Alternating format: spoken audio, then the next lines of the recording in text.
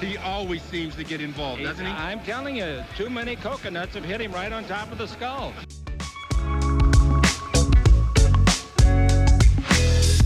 Well, I think Anthony will be a great acquisition. He can do it all.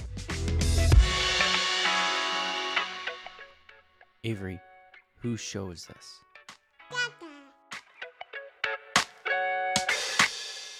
So I just think that, watching this kind of unfold has been really interesting. What happens next is going to be super interesting because do you think he demands the trade before the extension kicks, or it kicks in next summer? Well, so that's the thing, though, is that like I'm probably going to compile for Substack. I'm probably going to compile like a history of the most recent trade demands and how many of them happen before their extension even kicks in, right? Because like Dame hasn't played under extension has not kicked in. His current KD's kicked extension in. Had not kicked in, I don't think, when he demanded the trade the first time. Bradley Beal's, I think, just kicks in now, so he never played for Washington under his... No, I think he re-signed as a free agent, so I think he's been on his deal. He waited till free agency and then re-signed. All right. Because that was how he got the no-trade clause. You have to create a new contract. You can't get the no-trade clause without... So he's been on it. Yeah. So, but still, like there's been a lot of guys that have demanded them before the contract even kicked in. Yeah. He also... The contract technically hasn't kicked in. He hasn't played for Washington under his next contract. Like, it didn't happen. Like, no, he did last year. Yeah. No, I thought this year was going to be, or he. Oh no, he became an unrestricted free agent and re-signed with them on a new deal. Yeah. All right, never mind. But there are enough examples of this where I want to go through and like look at how many guys have not played for their team, and I think Jalen's going to be the next example of guy. And from the second Bradley Beal signed, it's still the spirit of what the point that you're trying to make is alive. Like, everyone knew that eventually he was going to get traded on that contract. There was no possible way that Washington was going to be able to build a winner around him on that deal, but while he was still in his prime. That's always the thing that annoys me the most is the number one reason being he's not good enough to justify that contract. And so it was going to be impossible to build a winner around him on that deal. And when I say it annoys me, I mean like this environment annoys me in that like we have really forced players to choose between payday and competition.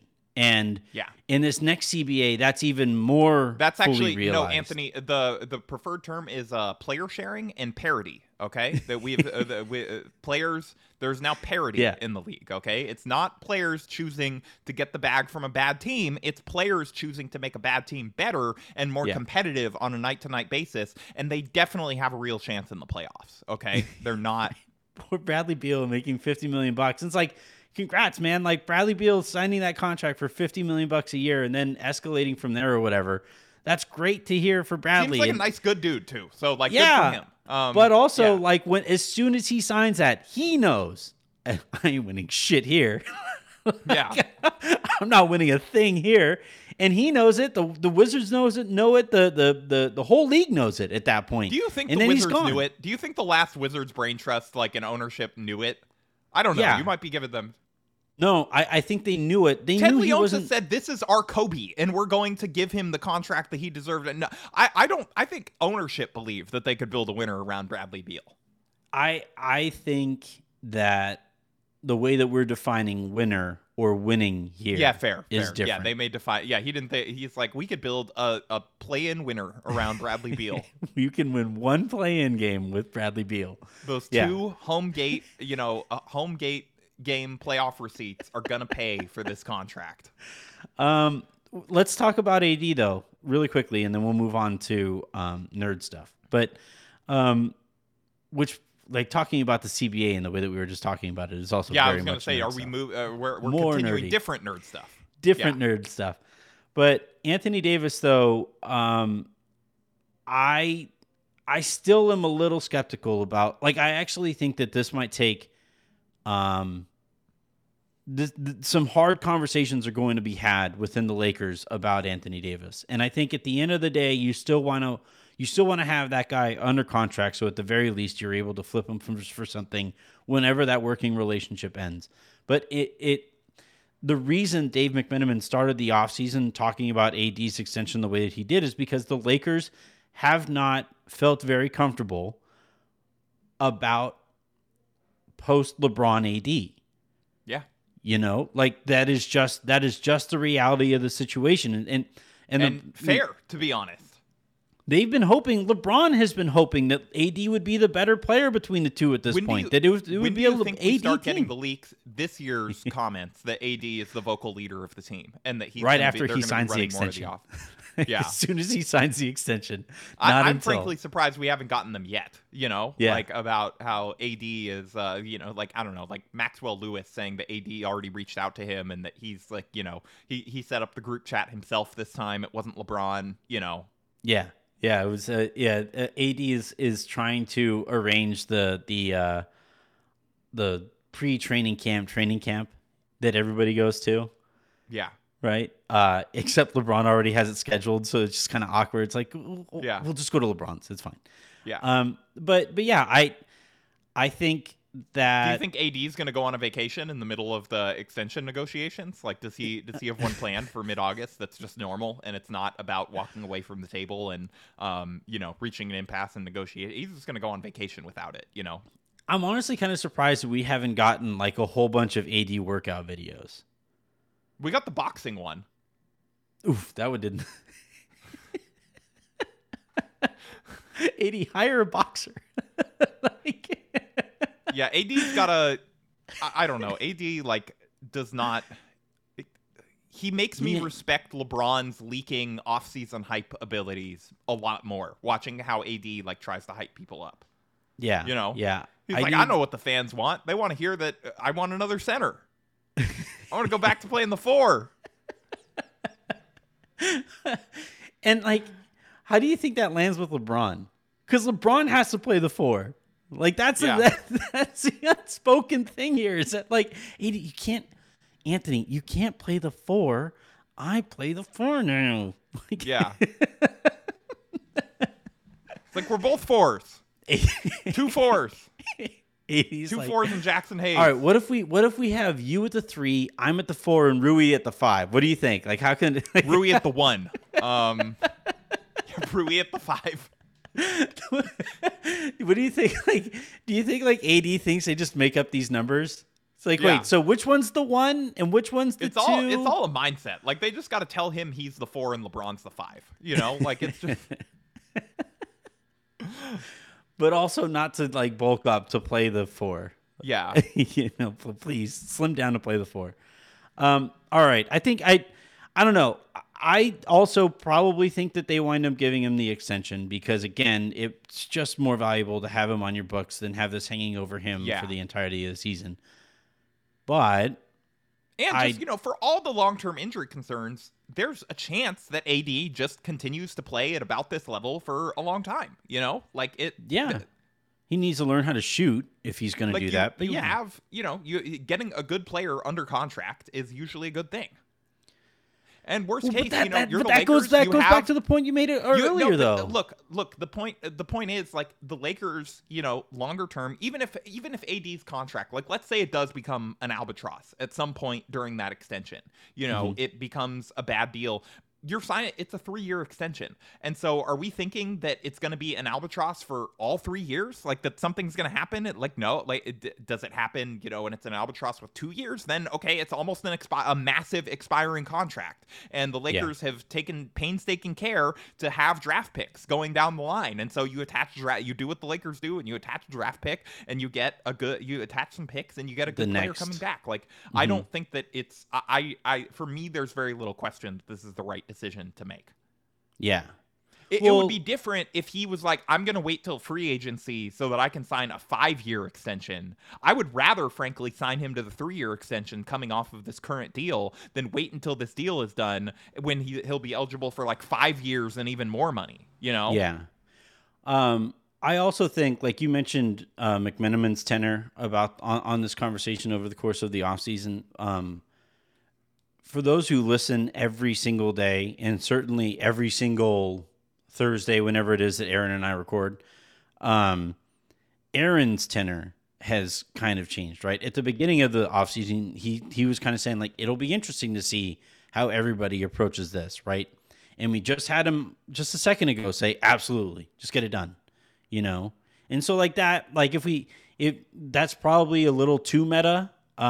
That's I probably pulled. This is about Aaron's my most trusted insider on this podcast by far. On this podcast, for damn sure. Yeah, it's like between him and Regla. Like it's not me, but it's Avery's up here. Oh, too. It's not you. I thought you were billing yourself as an insider now. So I you know. That oh was, yeah, that was shots yeah, fired that's at you. me. That's. Yeah. Hey, I had somebody tell me in an iTunes review that I have been an important part of this person's journalistic approach to becoming a journalist. So you haven't.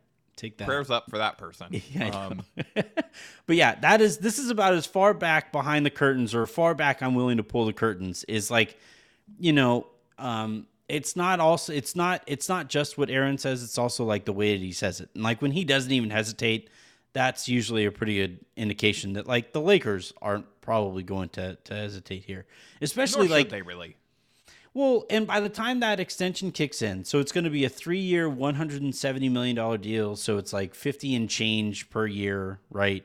Or 167 if the Lakers offer him the 3 less than the max, you know.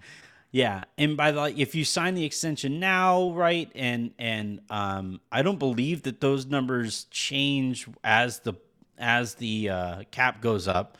You're going to have 5% increases, you know. You're going to have a couple of those 5% increases before you even get there.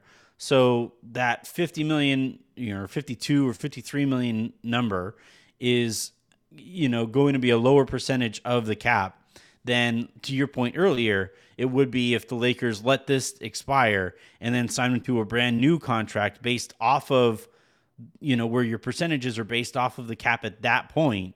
And then that becomes more per year and potentially more years that he is expecting you to sign, right? And almost certainly more years if you're going to re-sign him because someone else is going to offer him a deal, you know? Right. Well, and that's the thing, though, is that like Jalen, second best player on a team that was in the finals a year ago and a team that was in the conference finals this last year, right? They've made lengthy playoff runs every year that he's been in, you know, a Celtic. He is always going to expect you give me everything here. Yeah. And again, fairly so. Like I just ripped off. AD's not only a better player with you know, like a higher status in the league, but he also won a brought this team championship. a title. Yeah. Yeah. And so he is going to, whenever that time comes, if the Lakers did let this run out, his expectation would be, nope, you're giving me everything that I am that you can give me, especially with the agency that represents them too. They're very much known for fighting tooth and nail for every fucking thing, which by the way is their job. I've never understood why people had a problem with them operating the way that they do to get their people everything.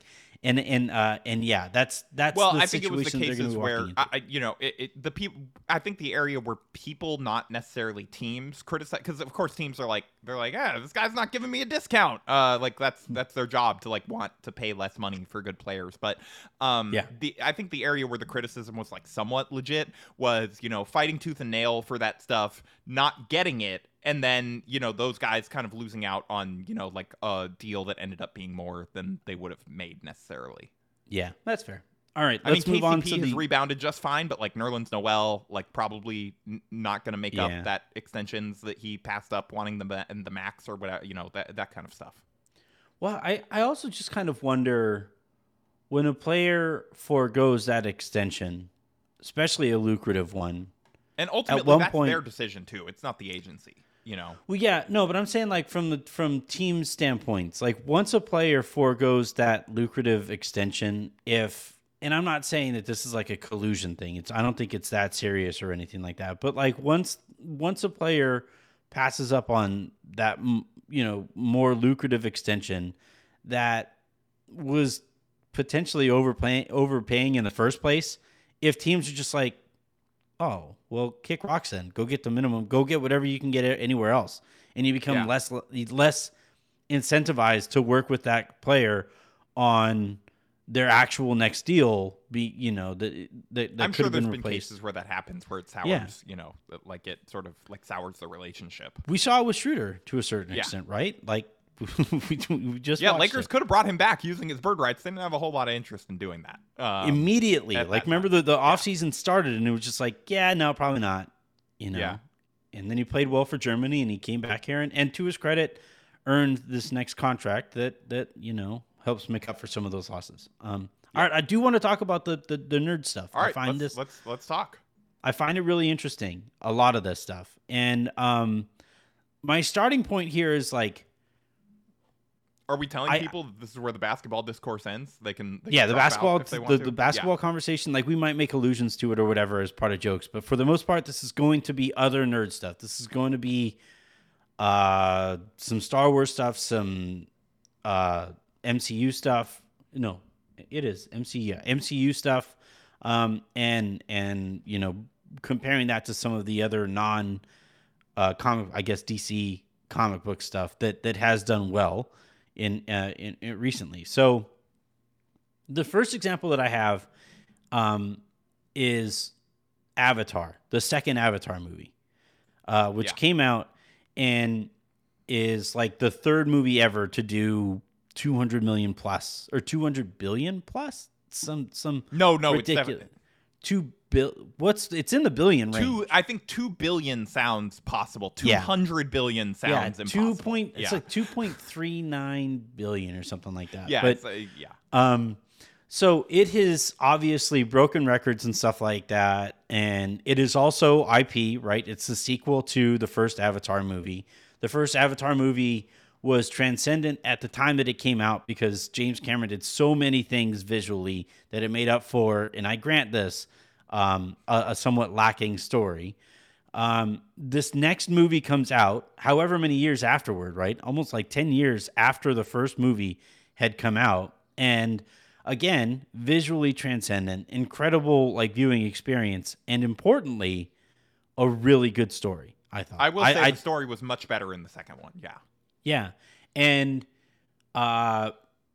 viewers came out in droves to see it because they knew they were going to get all of the same visual stuff that James Cameron puts into his movies, but also kept going back to the theater because the story was worth going back and seeing, Yeah. And I think, you look at one of the things that I have grown kind of sick of are these big like Comic-Con appearances that Kevin Feige makes where he announces a decade's worth of movies in advance, even if like the story doesn't appear capable right now of holding up an entire decade's worth of different universes branching off. And in this case, different multiverses that keep branching off. Yeah. And I always was kind of skeptical of like, as soon as they brought multiverse stuff into the fold, I always kind of wondered if this was where they would start to lose some of like the casual comic book fan, because once you introduce the multiverse and you make deaths less impactful and you remove some of those stakes, you're asking people to do a lot of homework to stay invested in all of this stuff. And lo and behold, as both Marvel and DC went into multiverse stuff, both of their and all of their entities, except for like Guardians of the Galaxy, which was again an incredible movie, and importantly, a sort of standalone within that Guardians kind of corner of the universe. Yeah, and like you look at people didn't need to have seen 7 Disney Plus shows to understand what was going on. The only thing was like you sort of needed to have seen the Guardians of the Galaxy Christmas special, but I don't think that that's like too much of an ask because that's directly sort of a mini sequel thing with the actual title and main characters and all of that. Well, and also like it wasn't so critical to the story that like you would be lost without it, right? Like No, exactly. It was just like Cosmo. It was like, wait, Mantis is Peter Quill's sister, like but yeah. I mean, you could probably just pick up and be like, oh, I guess I just forgot that. I don't know. Yeah, and like they didn't spend a whole bunch of time on it. They just like okay, this is the reality now, and then we're moving on, And I think like I think a lot of the stuff, like and I think Star Wars with the way they've treated Mandalore is an example of this too, where they are nerding out so thoroughly that they're losing the casual viewer. They're spending so much time on lore and multiverses and the impact of the ripple effect of all of these multiverses that people are just like, hey, can I just see Spider-Man do cool stuff? Can we just try that? Like, can we have some fun with that a little bit without me having to feel like I have to do trigonometry to keep up? And you know, when these movies have not done as well or outright flopped at the theater, there's been a lot of excuses made for them. Well, it's post-COVID, and you know, we just aren't seeing the same type of you know, number of people interested in putting themselves in that situation. But that just isn't the case. If it isn't good, it's not going to do well. Avatar 2 was good, and it did really well. Barbie, Oppenheimer, both really effing good movies. Top Gun, I think even the new Mission Impossible. The new Mission Impossible has done well, I believe. Yeah. I don't know how much it's made, but I believe it's done well. If you make a good movie, and especially you know, if it's a movie with Tom Cruise in it, importantly, major still box office, like the ultimate. Crazy. He's like the Michael Jordan for dads. Like they just want to see any movie he's in. You know. It would be great if he just started wearing monarchs in all of his movies. Yeah, way too big of jeans, you know. Yeah. But the thing with Tom Cruise though, like the reason he has had the staying power he has is because he pushes those movies so fucking hard to be good. He demands that those movies are so effing good. And like Top Gun, you're not gonna go back and bring back a movie that was relevant 40 years ago or 30 years ago. And get people to care about it unless that movie is really good. And I think, you know, what the MCU has allowed itself to do is it's just kind of like, it's kind of like that artist that, you know, whatever music artist you want to use, where early in their career, you could like hear the hunger in their voice. You could hear like the desperation to make it in their music. And then like later in their career, you start to notice that they're kind of going through the motions with their production and the music isn't as like groundbreaking and all that. And they're just like, yeah, I'm going to make this album. It's going to sell however many million. And I'm going to keep doing this thing. And then every so often there are artists who keep like recreating themselves, like Taylor Swift, right? Taylor Swift, when she first broke into this stuff, when she was like 16, 17 years old, was like, you know, in country. She was doing country stuff and folk stuff and all this stuff. And then she's really, you know, recreated and evolved as an artist. She was writing songs for Tim McGraw. Like, that's like how country she was. Right. And you know, she goes from that and evolves as an artist often enough and makes good enough stuff, good enough music throughout her career that now she is the biggest star in the world. And I think the lesson that I keep taking away from Marvel and from DC, I haven't even seen Flash yet. But like like, well, they keep on like trying to spoon feed people all these cameos to polish a turd. But at sadly, the cameos were the best part of that movie. It was very fun to see Michael Keaton back. Like Michael Keaton was having a great time making that movie.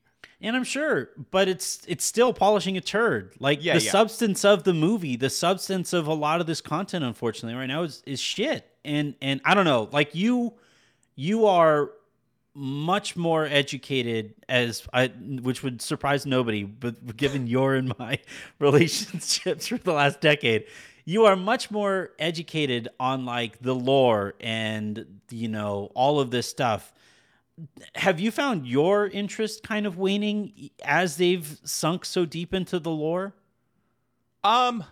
Yes. And multiversal stuff, and I think I don't know how much it is to do with the multiversal stuff so much as, like, for me, where I felt it most, and you mentioned this, was Star Wars, where it just, you know, Boba Fett became midway through. It was like Mandalorian season 2.5. And like, if you hadn't watched that, you wouldn't have gotten Mandalorian season 4, which, like, unfortunately, I watched all of Boba Fett, and watched them, you know, kill my favorite action figure / like cool spin-off character that had this incredible original expanded universe story and like after the movies and all of this stuff, and like had, you know, and then they're just like, yeah, no, he's like a mob boss, but like a altruistic mob boss now. I don't know. Is this anything? He rides a dragon sometimes. Like it was just, and poor Tamir Morrison. I felt it more in Star Wars, where every single thing feels like they're just trying to MCU-ify Star Wars, where they're like, you know, Mandalorian season 1, you know, really cool, just standalone thing, and they learned the wrong lesson from it. They're like, you know what this needs? This needs more characters that we can make spin-off IP about. Like, so we're gonna have like completely charismaless Cara Dune be like majorly featured, and then center a spin-off around her until she publicly rebrands as an extremely problematic. I don't remember. Yeah. We'll just say she rebranded. She rebranded. And, you know, lost her Star Wars series as a result that she was going to get. And then it's like every single, you know, character that appears, it's like, oh, like it's either like, it's like, oh man, look, there's Jack Black. Isn't that cool seeing him in Star Wars? Or it's, you know, it's like, hey, you know, aren't you excited for this, you know, random spin-off show that we're doing about this character, or like this random whatever? It just like, it feels like shameless IP spin-off creation more so than storytelling. Like they're just like, look at this action figure, it's cool, I'm gonna move him over here, and won't it be cool if this action figure just bangs heads with this one? That's so cool. And it just, the MCU has started to feel more like that, although I think it's more in the MCU, it's more that the characters that people were so invested in and had cared about are sort of all transitioning out or transitioned out entirely, and they're just like, hey, you know, these background people, aren't you excited about them in expanded roles? It's like, well, I don't know. If the story's good, I guess, but most of the stories haven't been good. Their pacing on their TV series, they're like, you know what?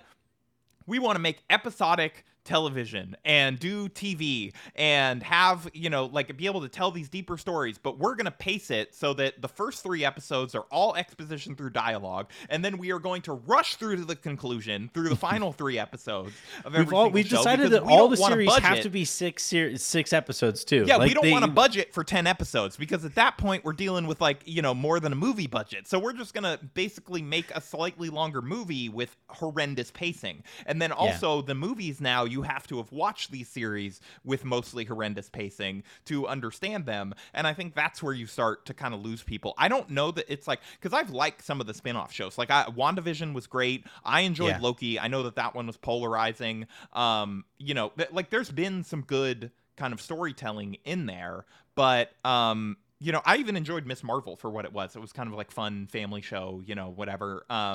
Like it kind of, you know, it's definitely I like for kids, the stuff that kind of winks. Like I like the stuff that doesn't take itself so seriously. You know, like it had heart, and that's the thing. Is so much of this stuff just feels like it has no heart anymore, and it's just like, oh, you know, you saw this person around, don't you want to see a movie about them? And it's like, well, I don't know. Well, it's and you know, I listen a lot to... But we say that, and even like, you know, like even a flop for Ant-Man and Quantumania like made $104 million. Like that was, you know, that was its opening weekend. And yes, that was like less than other MCU movies have done. I think it's like the lowest opening ever for them, but it's still more than Oppenheimer made in its opening weekend. And so like, I don't think that this stuff is like going away. I just think that, and unfortunately, the thing that I'm worried about, and I'm sorry for ranting here and no, go for it. Forever, I ranted a lot before we got there. Yeah, I think the thing that I'm worried about is that studios are going to learn the wrong lesson from this. They're like, well, we just haven't franchised the right IP. You know, we need to like make more Mattel movies. You know, that's what we've learned from this, is that we need a movie just called Ken. You know, or you know, we need a movie about. Well, that was a takeaway from a lot of people. Yeah, well, they're like, you know, I want, you know, they're like, you know what we need? What we haven't been doing is we haven't had enough movies that are diametrically opposed in terms of the way that they look and like their seriousness and whatever. And so we just need more, you know, we need more Barbenheimer. You know, we got to coordinate these movies so that they come out and we can do like quirky social media marketing about, oh, isn't it funny that like this movie about an atomic bomb is coming out at the same time as this movie about Barbie? So that's why I'm excited for Saw Patrol when the new Saw movie releases alongside the Paw Patrol movie. And I think that is what's really going to bring theaters back, is the people want Saw Patrol. Yeah, they're gonna release a Bluey movie at the same time when they finally like franchise, or they franchise some like Odd Jobs thing, you know. They're like, no, they're gonna release the next Batman movie at the same time as Spider-Man, and they're like, aren't you excited for Spider-Man? Like, wait, no, Bat Spider. I don't know. It's Spider Bat. Yeah, Anyway, I'm excited for them being like, you know, we need to double down on crossovers. We're gonna do DC versus Marvel. And that's gonna happen. Yeah. No, we're gonna happen. We're definitely gonna get like at some point. Shit, I almost wonder if we're gonna get like a Star Wars Marvel thing, within Disney. God. You know, like we're just gonna keep crossing stuff over until, you know, and hoping it works. It sucks that and look, you know me, I'm very cynical, and this is just kind of like who I am at this point. But I do find myself wondering, the lesson to take from this is, if you want even IP stuff to sell at its maximum return, you have to take the time to make it good. You can't just like, you know, promise your corporate overlords and your shareholders all of these movies a decade into the future and then execute those however you have to throw them together to actually hit those target dates. The biggest example of this is Sony just being like, we are not going to give up the Spider-Man rights, and we're just going to make spin-off movies about the villains, but without Spider-Man. You know? Right. It's yeah. Like, and that's just like shameless IP branding, you know, as film. And none of those have resonated. Morbius is like a joke. Like it's an actual joke. It's Morbin time, baby. Yeah. And so like I know that I am cynical, and I hope that this isn't actually the case, but I kind of feel like these executives are doing whatever they can to ignore the actual message from all of this, to ignore the actual lesson in all of this. And we see this at a time when like writers and actors are on strike because these ghouls are in these positions of power where they're hoping that AI can do a good enough job to have the holes filled in and create a movie that has this IP backing, but just won't have a soul, because it turns out an important part of the writing process is having a soul, and artificial intelligence computers aren't going to have a soul. That's like the thing about them. You know, disagree. I'm excited for the movie The Lizard, about the Spider-Man villain, The Lizard, written by AI and all generated by automatic CGI coming in 2029. It's going to be great. It's going to be so great. And it's just like, Tom Holland might be in the post-credit scene. You never know. You got to go see to find out. You sit through 2 hours of shit just so you can maybe get like a psst, and then that's you might get a little preview of what's next. You know, isn't that what's important to you about movies? And that's the other thing with like all this stuff is like so much of it just feels like they're like, oh yeah, aren't you? It's just setting up the next thing instead of being a story unto itself. Right. And that's the thing though, is that like you look at the movies that have had success. Guardians of the Galaxy felt very much not a part of whatever Marvel is doing over there. It honestly felt like James Gunn made that movie and told his audience, hey, if you like this, I'm doing this thing over there, by the way. Yeah. It was a perfect timing for him. Surprised they didn't list him as DC's James Gunn in the credits. Changes his middle name, James. He legally DC changed Gunn. his name. Yeah. But you look at even if it's IP stuff, they are stories unto themselves, right? Guardians was a story unto itself, and Avatar 2 was its own story unto itself, and Top Gun was like shockingly a great, like a really, it had no business being as good a story as it was, and like that's the thing though with those movies, it takes investment, it takes time, it takes collaboration, it takes creativity to, and then like. What Feige, this should be his whole job, is linking these. I believe it's Feige. Did you just make him Feige? His name sound more like mine, just like as an effort to get mad at him? That would be funny. That would be a Freudian slip. That would be. Yeah.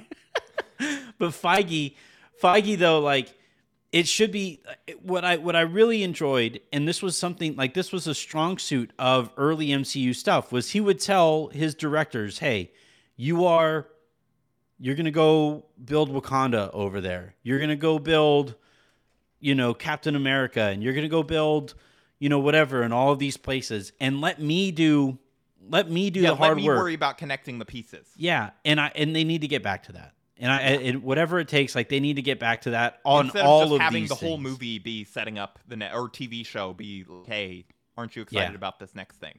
Yeah, exactly. All right, well, that is going to do it here for this episode of the Lakers Lounge / Hollywood Lounge, whatever we want to call the last little part there.